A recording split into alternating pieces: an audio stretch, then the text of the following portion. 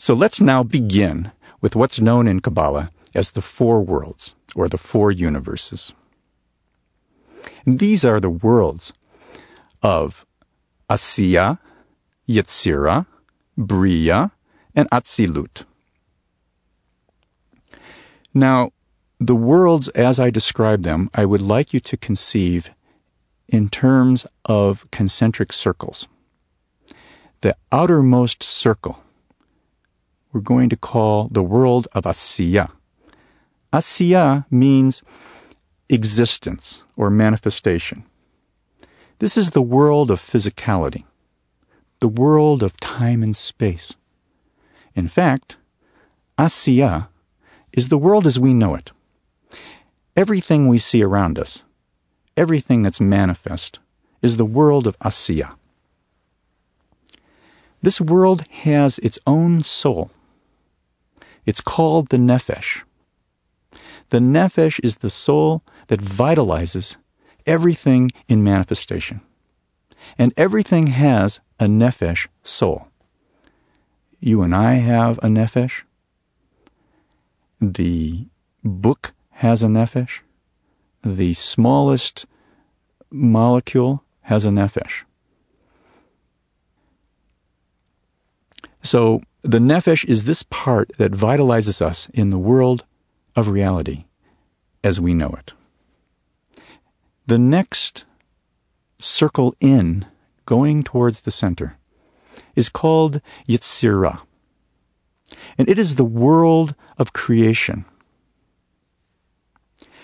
This world is the world of speech and emotions. It's a little different from the world of physicality. You'll notice with speech and emotions, something very powerful can occur that's different from physicality. Let me give you an example. You know, in Judaism, there is a practice that's called Lashon Hara, the practice of avoiding evil speech or gossip. And the point that's made is this, that I can say something, God forbid, about somebody to you in 3 seconds, and from that time forward, change your perspective forever of that person. It's a very powerful force to be working with speech, with words, or with gossip in this sense. This is a world that has another level of the soul. And there are many levels of the soul as far as Kabbalah is concerned. This soul level is called the Ruach, which means wind. And the Ruach dwells in a completely different reality than the Nefesh, a different reality. The next world is called Bria, and this is the world of formation. This is the world of the intellect. And you'll note in this world, there's a much different relationship with time and space than we had all the way down in the world of Asiya, or even in the world of Yetzirah. In the world of the intellect, or of formation, time has a much more ephemeral nature.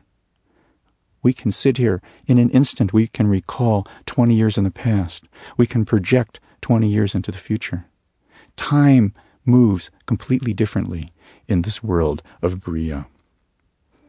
And the soul level in this world is called the Neshama. Neshama means breath. And the Neshama is the soul that's connected with the higher realms. It's the soul that dwells on the angelic planes. Obviously, the Neshama is a different soul force than the Ruach, and a different soul force than the Nefesh. As we go into the most interior circle, we come to the world of Atzilut. And Atzilut means nearness. It's the world of emanation, of the divine emanations. It's the world of archetypes. from this is the living essence. The force of life comes from the innermost circle, the circle of Atzilut. And here dwells the soul level called the Chaya. The Chaya is the living essence of all creation. Now, at the very center, the point that is the center of the four circles that define the four worlds or universes is the point known as Adam Kadmon, the primordial being from which all life has sprung.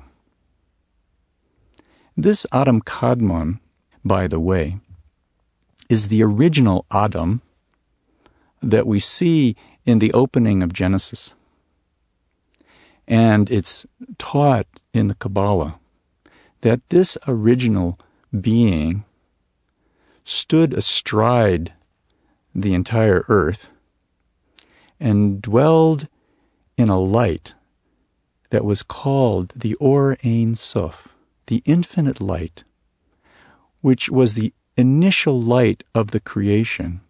This infinite light being consciousness and awareness, that the original nature of all life had awareness that could circle the entire universe.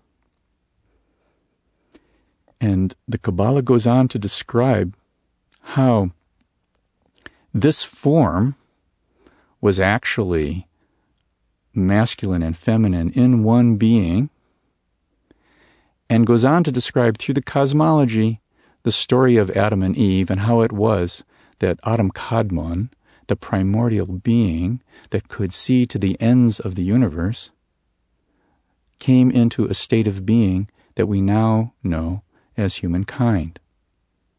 This is a long and complex story, parts of which we will touch upon as we continue with this presentation.